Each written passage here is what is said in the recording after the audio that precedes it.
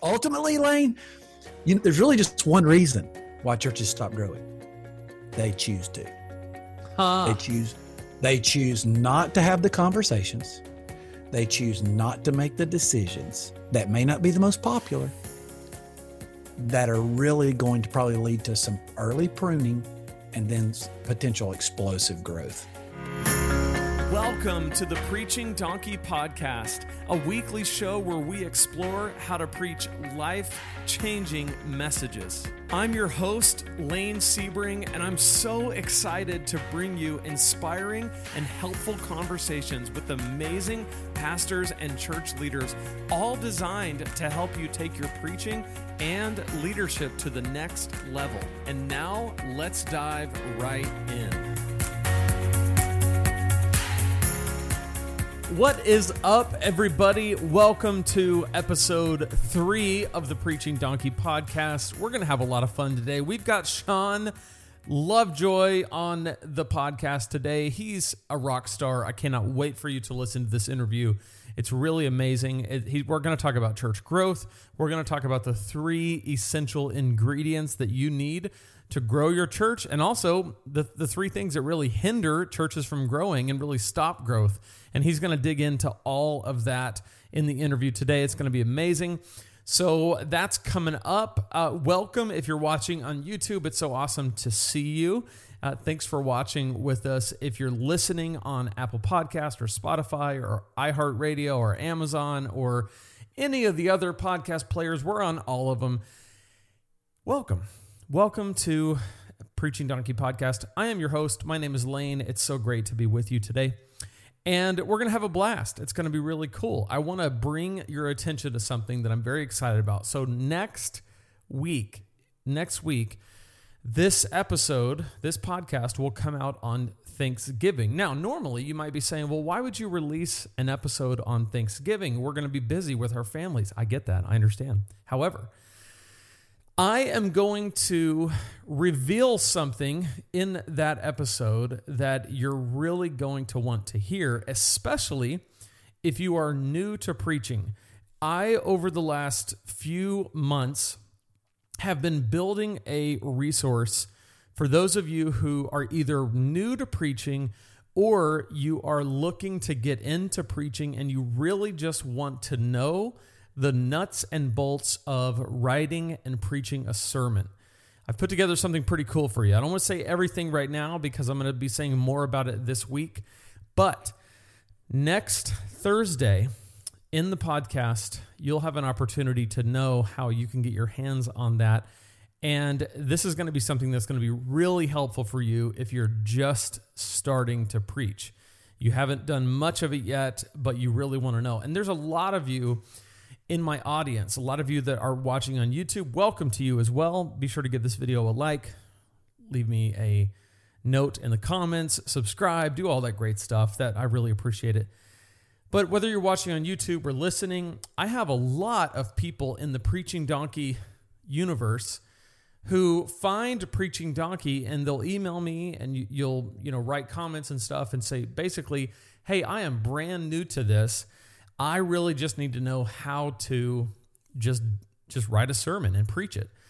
So I went to the drawing board and I started to think about what would be the most helpful thing for people who are in that position. And so I'm going to reveal that on this podcast next week. I'm also going to talk about some things related to preaching and particularly beginning your preaching journey. So whether you listen to it on Thanksgiving Day or the next day, it's fine. I'm not concerned about that. I know you got things going on with your family, but I would imagine that maybe when you're cooking dinner or, watching football or whatever, you could just have the podcast in your ear just to find out what's going on. So anyway, that's next week.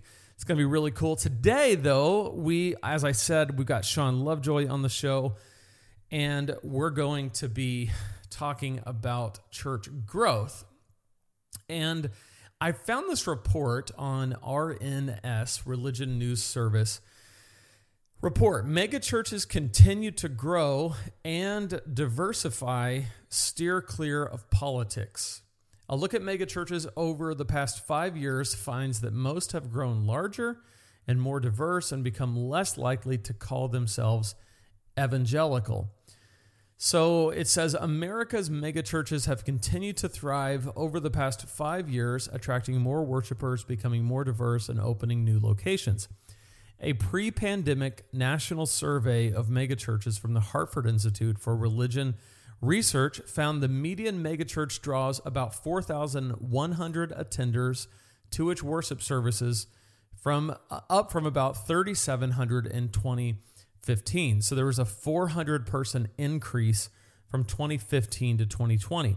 What's interesting about this is so much of what you hear is that the church, right? The church is in decline in the U.S. And that may be true, and it may be that their churches are really consolidating to larger churches that offer more for people.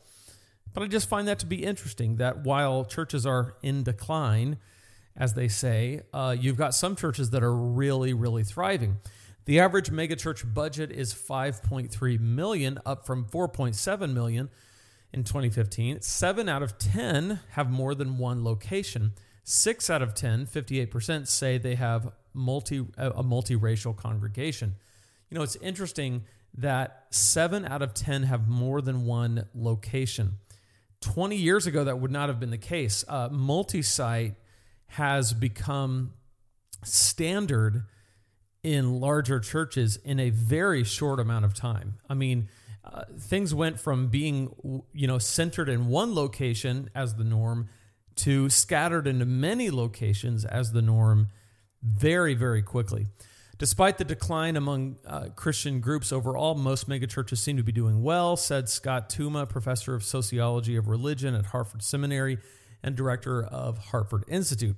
They continue to do things that other congregations should be doing, Thuma said. Thuma said the use of contemporary worship, along with focuses on small groups and international diversity, has helped megachurches continue to grow. Megachurches in general, he said, also tend to steer clear of controversy, staying away from culture wars or political battles.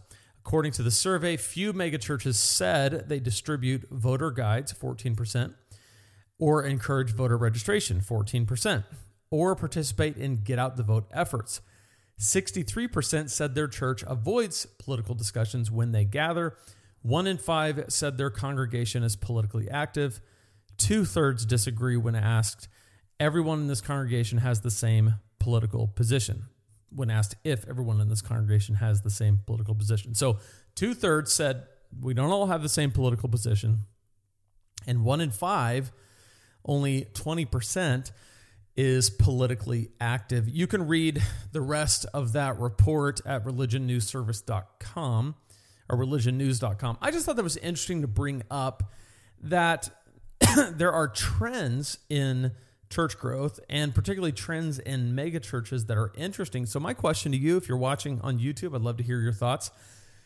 Do you think that megachurches growing is a sign of church growth overall, or do you think it's a sign of maybe people just shifting from smaller churches to larger churches? I'd be interested to hear what you think. And also, the fact that most megachurches are not politically active, is that a good thing? Is that the way it should be? I know people, feel very strongly on one way or the other. So I'd love to hear from you. And as always, be nice. Be nice in the comments. If you're listening and you're not on YouTube and you can't comment that way, email me, lane@preachingdonkey.com. I'd love to hear from you. Or you can ask to join the Facebook community, Preaching Donkey Facebook community, and we can talk in there. So Shawn Lovejoy is a highly sought-after speaker.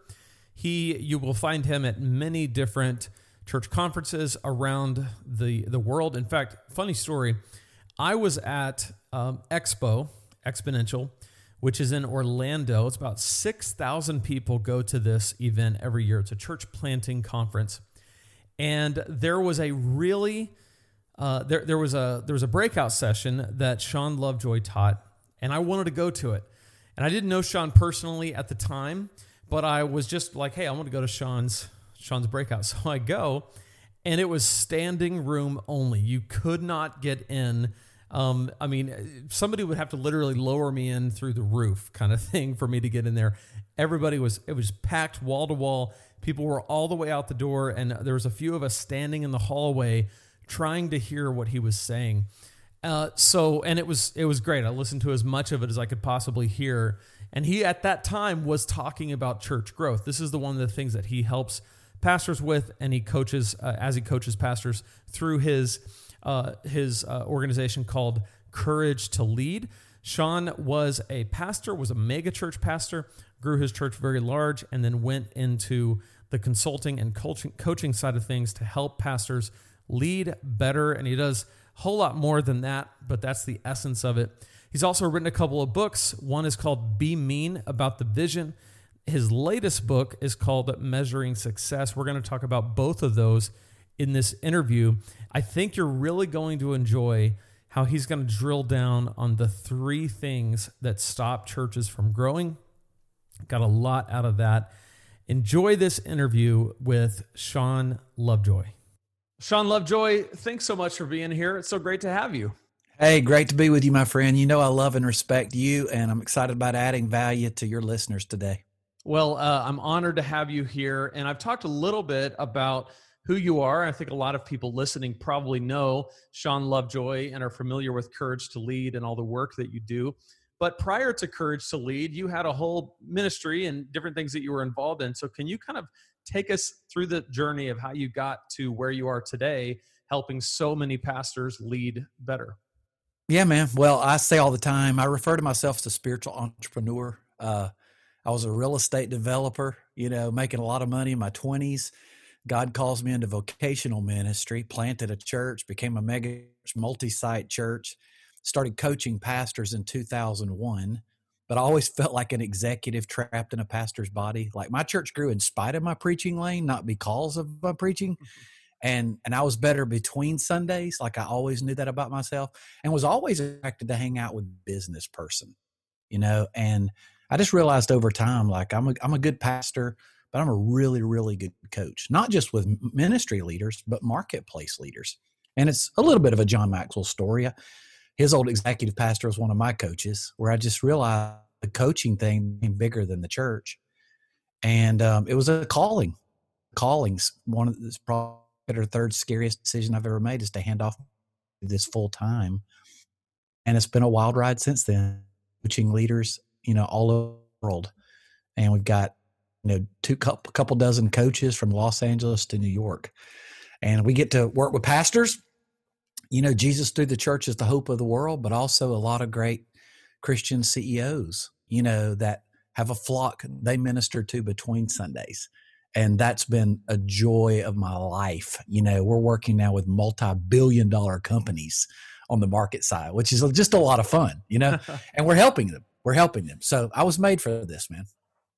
Well, that's awesome. And I love how you bring, when you help the church leaders side of things, you bring the experience of having been a pastor, having been a mega church pastor, and all that comes with that. And I think a lot of pastors have so benefited from one of your books, Be Mean About the Vision, which I know has gone people just have really resonated with the message, which is to guard the vision, right? That it is, it's funny because your version of being mean about the vision is actually pretty nice because you're not a mean guy.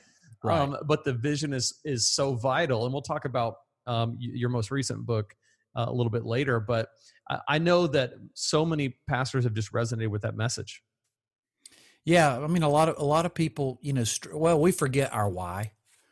I wish I'd have titled it that before Simon Sinek, but a lot of people forget their why. And if we forget why we're doing what we're doing, we'll lose our passion, but our teams lose their why quickly. I think the closer you are to the front lines, the more you get the stuffing kicked out of you, and the more you experience warfare, and the more the vision leaks in you. And then there's all these vision hijackers with good ideas, not necessarily God ideas that we have to filter through. And it's a fight, it's a fight. So I think a lot of people have resonated, with that thought process.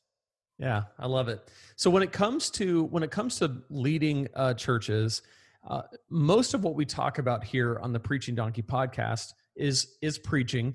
But one major aspect of preaching and leading is church growth. I mean, we want more people to come. We want more people to hear the message. We want to reach the lost. We want to We want to be a place that's attractive and a place that, engages people. So what are the things that church leaders do that maybe hinder growth or help growth? What have you seen?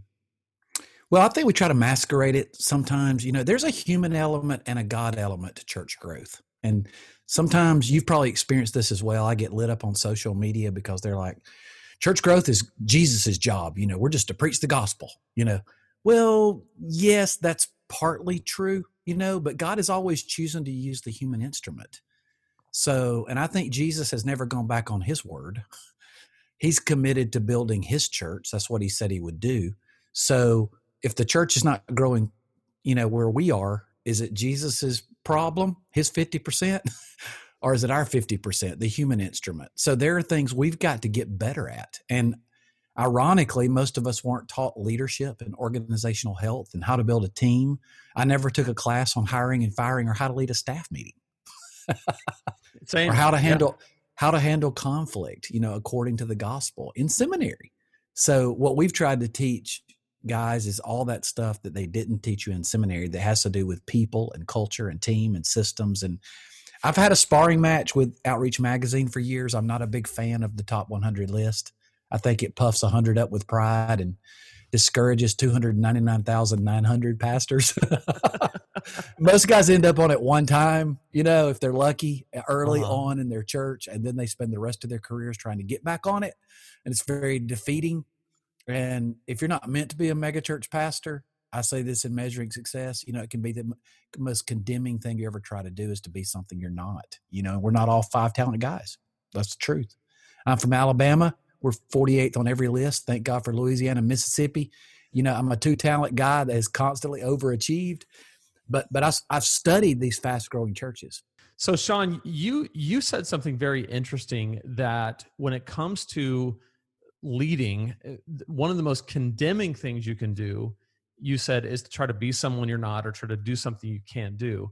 And I think a lot of pastors, especially young pastors, get into this and they see these superstars that are leading these mega churches and they think, that's where I want to go. That's what I want to be. I want to be like Stephen Furtick. I'm going to be like Mike Todd. I'm going to go do it. And what would you say to that person who, when they think about church growth, they think one day I'll get to live a life like Andy Stanley and that will be great? Well, I think there's two sides of it. One, there's obviously the temptation to compare. We started our church in 1999. There was no Twitter, Instagram, Facebook. We were running 100 after a year. I thought we were the fastest growing church on the planet because my church ran 300 and we were 150 years old where I grew up. And I'm like, stink, we're third of the way there 1 year in, Now you can always look at someone who's doing it bigger and faster than you are, and that's a trap, But secondly, I would just say that I think there's a real freedom that comes with being secure in your own skin and understanding who you are. Simon Sinek talks about this in The Infinite Game. The real goal of a healthy leader is not to win or be the best or keep up with someone else. It's to infinitely make progress and get better. And I have pastors that have a victim mentality a lot of times, and they'll say to me, Lane, well, it's tougher in Boston. Or it's tougher to reach people in Los Angeles or Seattle. And then I'll meet a pastor in Birmingham, Alabama, who tells me the same thing. The truth is, it's hard to reach lost people everywhere. If it was easy, everyone would be doing it. And we're not responsible for where we're not and talents we don't have. We are 100% responsible for what we do have and where we are. And there's a freedom and power. It says, I'm not responsible for running his race. I'm not responsible for where he's pastoring.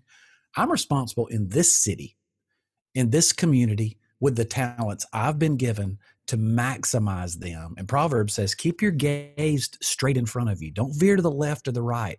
Keep your eyes on the prize, the New Testament says. So I think there's a freedom that says, you know what? I'm not in a race. I'm not in a race. I just need to get better every day. And if I get better, eventually the church will start getting bigger. And we tell pastors, you don't presume on growth. You get prepared for growth by getting better as a pastor, a leader, and as a ministry organization, if you will. We've got to get better.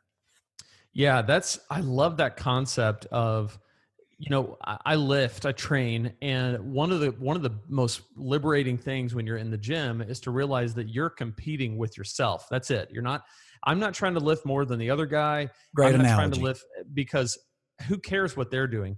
I'm running my race and better every day, better every day. So I think when pastors can get, like you said, you had 100 people, fastest growing church that you'd ever known. And had you seen the list of all these churches that hit 2,500, 5,000 in a week or a month, it would have been very discouraging. So there's no reason to look at that. So I think that's really good. I think a lot of people could stand to hear that and to spend less time looking at what other churches are doing. I've heard you talk before about the things that hinder growth. Things that we can actually change regardless of our skill. We can build on and work on these things. Could you talk a little bit about what those are and how we can work to make sure that we're utilizing them well? Yeah. So I think a lot of people want to, they want to tweak the software, when they get stuck as a church, but it really does come down to like a hardware, reconstruction, an upgrade, whatever that looks like. Yes, we probably need to get better at our preaching, but I know some churches that are really growing who don't have great preaching. Is that a challenge? Yes, it is. Most churches that are growing have great communication, but there are some that are growing that don't have fantastic communicators. There are some who have phenomenal musicians and worship teams, and some that are, let's just say, lackluster or average, maybe below average, that are growing. As I studied the fastest growing churches for years and talked with a lot of them, like their ecclesiology, their philosophy of ministry, their preaching style, their music style, their belief in discipleship and how they approach that issue, they were all over the board different. There was no common thread. But what I saw across every growing church, and since then what I've identified in every stuck church, is really what I call the 3 irreducible minimums. Everywhere where you have a healthy culture, a high capacity, highly aligned team, and simple systems that are worked with ruthless consistency, that church is growing. Everywhere where I find a church that's stuck, the culture is either unhealthy, the team is not aligned, or they don't have the right team for the next, life station and growth of the church, or they've outgrown or outaged their systems and they don't have simple next steps and they're not being disciplined and focused. They're program based rather than process oriented when it comes to discipleship. And the churches I see winning are the ones who just get up every day and they make the ministry healthier. Healthy culture, healthy team, healthy systems. We call those the 3 gears of growth. Wow, there's so much there. What I want to dig into is, and first of all, I think I've seen this where when one suffers, the rest of them do. If you have a bad team, your culture is going to be lacking, right? If you don't have systems, there's going to be your culture is going to lack because there's no consistency. So I think these things are so tied together, and it's so insightful. And the thing that it's encouraging, going back to what we were talking about earlier, is anybody can work on these things, right? Any church can make these things better with the right focus. So to me, that's the most encouraging part about it, Lane, is that it doesn't matter whether I'm a 1 talent, 2 talent, or 5 talent. I can go to work on the culture. I can go to work on the team. I can go to work on the systems. I can make all of that better. It's going to take courage and discipline, but I can make all of that better. And I think Jesus wants our church to grow more than we do. We think we're waiting on him. I think he's waiting on us to get prepared to handle more. But if what we have now is crushing us, one thing for sure, he's not going to send us more than we can handle. Yeah. That's awesome. You mentioned 2 things that I think I really want to dig into. One is pursuing systems with ruthless consistency. And the other thing is people choose programs over a clear process, and that's where they really go bad.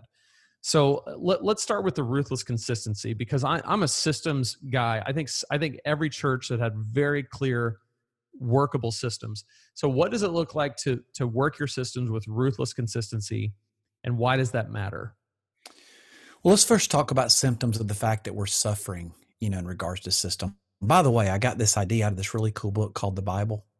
Acts chapter 2, 3,000 people get saved in one first day of the church. Okay. There's not even anxiety around that. Like, it was very simple and very clear. to every new believer as to what their next step was going to be. And they had a simple infrastructure prepared to assimilate people rapidly into the body of Christ. That's how the church grew. You fast forward to Acts chapter 6. When did things get tense, anxious? When they didn't have enough leaders to adequately care for the people that were coming to their church, and chaos ensued. So it really is about creating a healthy infrastructure and the right personnel. To me, it's like the widow in 2 Kings who prepared the jars of oil. Do you remember that? Mm-hmm. When did the miracle stop? When the number of prepared jars, ran out. So I tell guys, just you need to get more empty jars. And you're not as clear as you think you've been. So if you go on vacation and everything goes to Hades in a handbasket, can I say that on the Preaching Donkey podcast? You can absolutely then say it you have a personality driven ministry, not a systems driven ministry. You take Starbucks or McDonald's, okay? If an employee is out that day, nothing changed in terms of the consistency of their product. They can plug and play blue collar employees, by the way, and maintain a consistent product because they have really clear, simple systems. And a lot of us have not, with ruthless consistency, got everything down on paper, made it accessible to everyone, held everyone accountable to the blocking and tackling and the focus, discipline, and consistency they need to have to work that system. What I see, and I talk about this in Vision, Be Mean About the Vision, is vision schizophrenia. Like we'll try something for a few months, the newest silver bullet at the conference or podcast or online course, that doesn't work, we move over here. Instead of, just day in and day out, pick a plan, pick a discipleship process and sticking with it and making it better over time. The churches that have done that with great discipline and ruthless consistency, have been most successful over time. Yeah, well, and to do that, it takes so much focused leadership, right? Because people get bored, they want to deviate, they want to do it their own way, and yeah, that takes some major discipline. So when it comes to programs versus a clear process, what is the difference there, and how do churches get that wrong? Well, I think a lot of churches, we were kind of trained in a lot of the churches we grew up in, you just put more hooks in the water.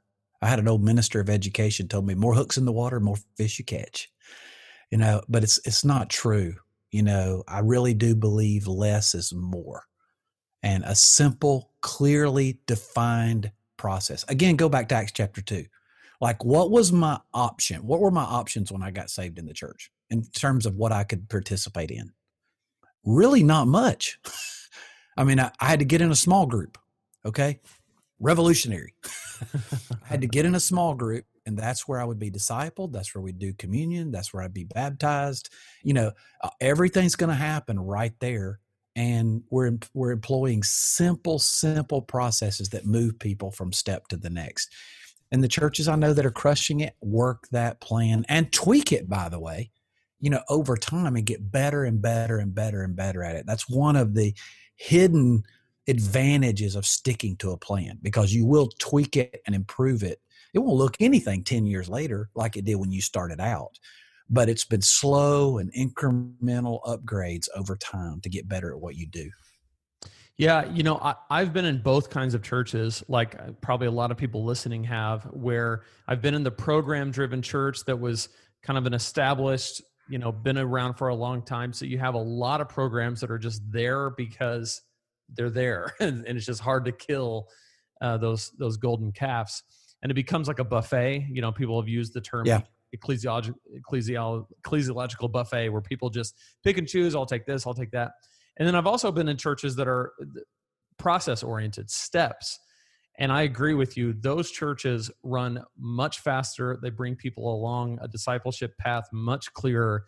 And they really do make disciples better and more than what you're going to find in just a program, kind of Netflix buffet of options. So I think you're... Well, and connecting it to preaching, Lane, it gives such great clarity into my call to action as a preacher, my call to commitment as a preacher. If there's not 27,000 things, I'm asked to get you to do in and through my preaching. But when there's 3, 4, 5 things, I can count them on one hand. man, I can do that. I can nail those, and move people in my preaching. I think people get preaching backwards. Like, we ask two questions: what do we want them to know, and what do we want them to do? And most pastors preach in that order. I actually think Jesus and Paul show us you actually flip those questions. What do we want people to do? What are the fruits of the Spirit? What makes them a fully devoted follower of Jesus Christ? Where are the places where we're deficient in our body right now, in the body of Christ? And then I need to take Scripture and apply to that, the whole counsel of Scripture, to move them to do what Jesus wants them to do. That's why James said, faith without actions is dead. We don't need just more knowledge for the sake of knowledge, and we don't need more Bible studies for the sake of Bible studies. If so, Lifeway would have won the world. What we really need is to move people closer in their devotion and fully following Jesus Christ. I love that. I love it. So you've got systems and a process, and that's really important. And you also have team. So where do things go wrong with team, and how do you build a strong team? Well, again, let's just go back to Acts chapter 2 a minute. I mean, I think sometimes in our preaching, we've not given the disciples enough credit. They were a bunch of blue collar guys, tax collectors, fishermen. But I'm telling you, Peter was a great preacher. I mean, he filled with the Holy Spirit. His first public sermon, 3,000 people get saved. Did that happen in your first sermon, Lane? Sure didn't. I mean, the dude was a brilliant communicator. He was, and writer. We know that now. So Jesus didn't just pick a team. The Apostle Paul would have no doubt tested out to be a genius. No doubt about it. I mean, he was brilliant. He could debate on a scholarly level with anybody in the human race. And so Jesus didn't just pick breathing people to try to change the world with them. He picked talented people, gifted people, loyal, devoted to the apostles' teaching, but also to each other. And there's power in all of that. And they were so devoted to each other, not just to the Great Commission, but to each other. They coined almost a new word for it, or dusted off that old Greek word, koinonia, because they were so tightly unified. But a lot of pastors run off and leave their teams in the dust, and they spend all their time on the crowds and not enough time building that elite leadership team and working on their cohesiveness, their oneness, their koinonia, and everything kind of falls apart. And I really think we lead the opposite of Jesus. So there's a lot to be done when it comes to how Jesus taught us to lead, stiff-arming the crowds so we can be with the few in our church that have the most leadership capacity, serving, giving, leading, all of those things, and investing into them deeply and building them up. There's a power to that. There's a power to that in terms of the energy and effectiveness of the local church. But a lot of pastors somehow have gotten disconnected in what it takes. And of course, you and I both made some bad hires where we're just sitting across the table from someone at breakfast. We're like, I like you. Why don't you come join my team? Yep. Without really vetting their character, their capacity, their chemistry, their calling. So we teach a lot of that, like how to build a team that has the capacity and the character and the chemistry and the calling, which is really like a call to die to yourself, follow Jesus, care more about the collective win of the gospel than my role on the team, and storm the gates of hell together. And the teams that kind of get that, wow, they change the world. The guys that don't, it's a bunch of paid professionals that are doers of ministry, not developers of ministry. They kind of play nice and they have artificial harmony. They really don't have conflict. They really don't work together. It marginalizes the effectiveness of the gospel through the church. Yeah, man, it's so insightful, because I feel like a lot of churches function. You talked about artificial harmony. A lot of churches function where every pastor functions like an independent contractor. Yep. And they come and go as they please. They're not really, I'm fighting for my contingency, which is worship, and you're fighting for your contingency, which is volunteers or whatever, and none of us are really aligned around the vision. And that sucks, being a part of a team like that. It's no fun. It's much better when you're singularly focused on a vision together.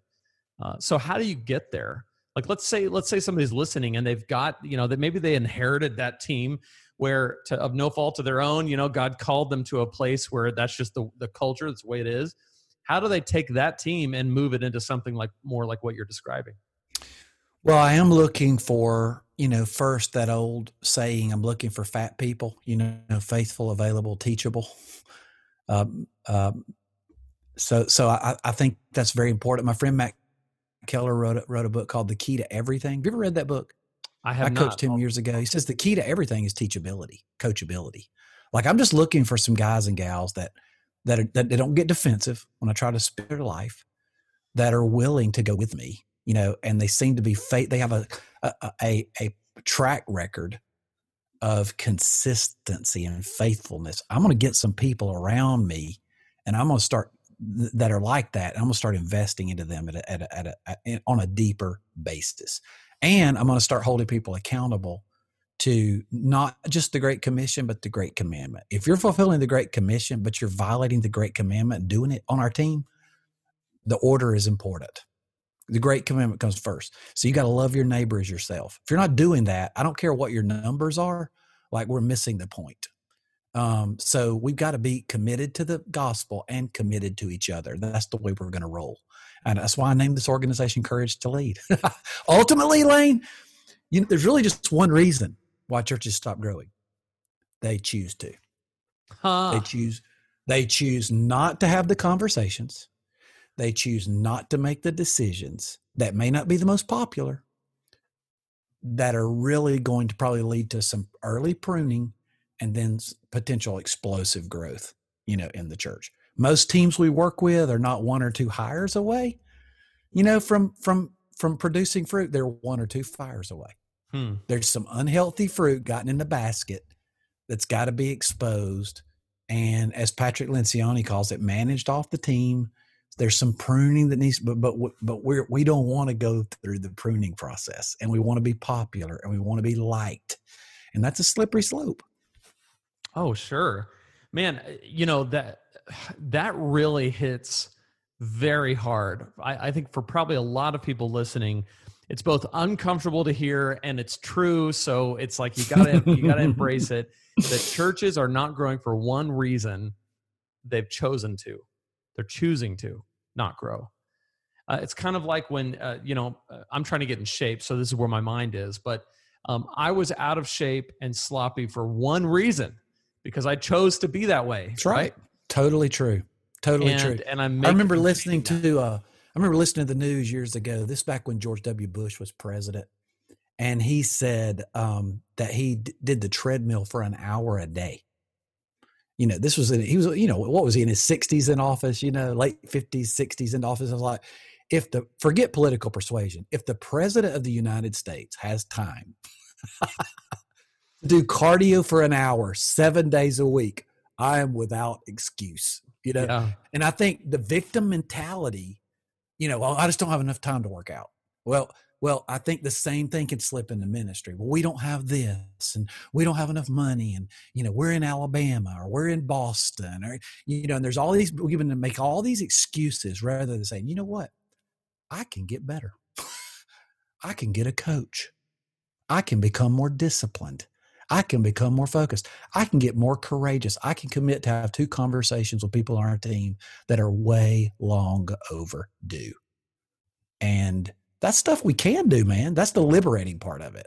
Yeah. Yeah. No, you're absolutely right. And I think, for people who are listening to this podcast, this is an elite group. These are the best of the best. Okay. And they're the ones that are going to take this and want to run and go to the next level.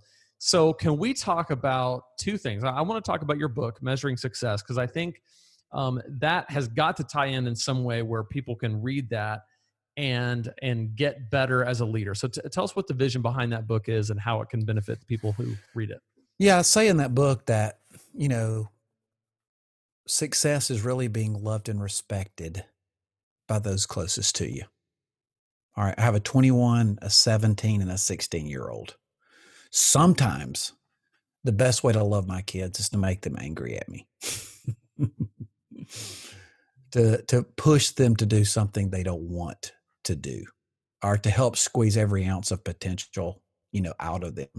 So some days I have to choose to be respected, over liked.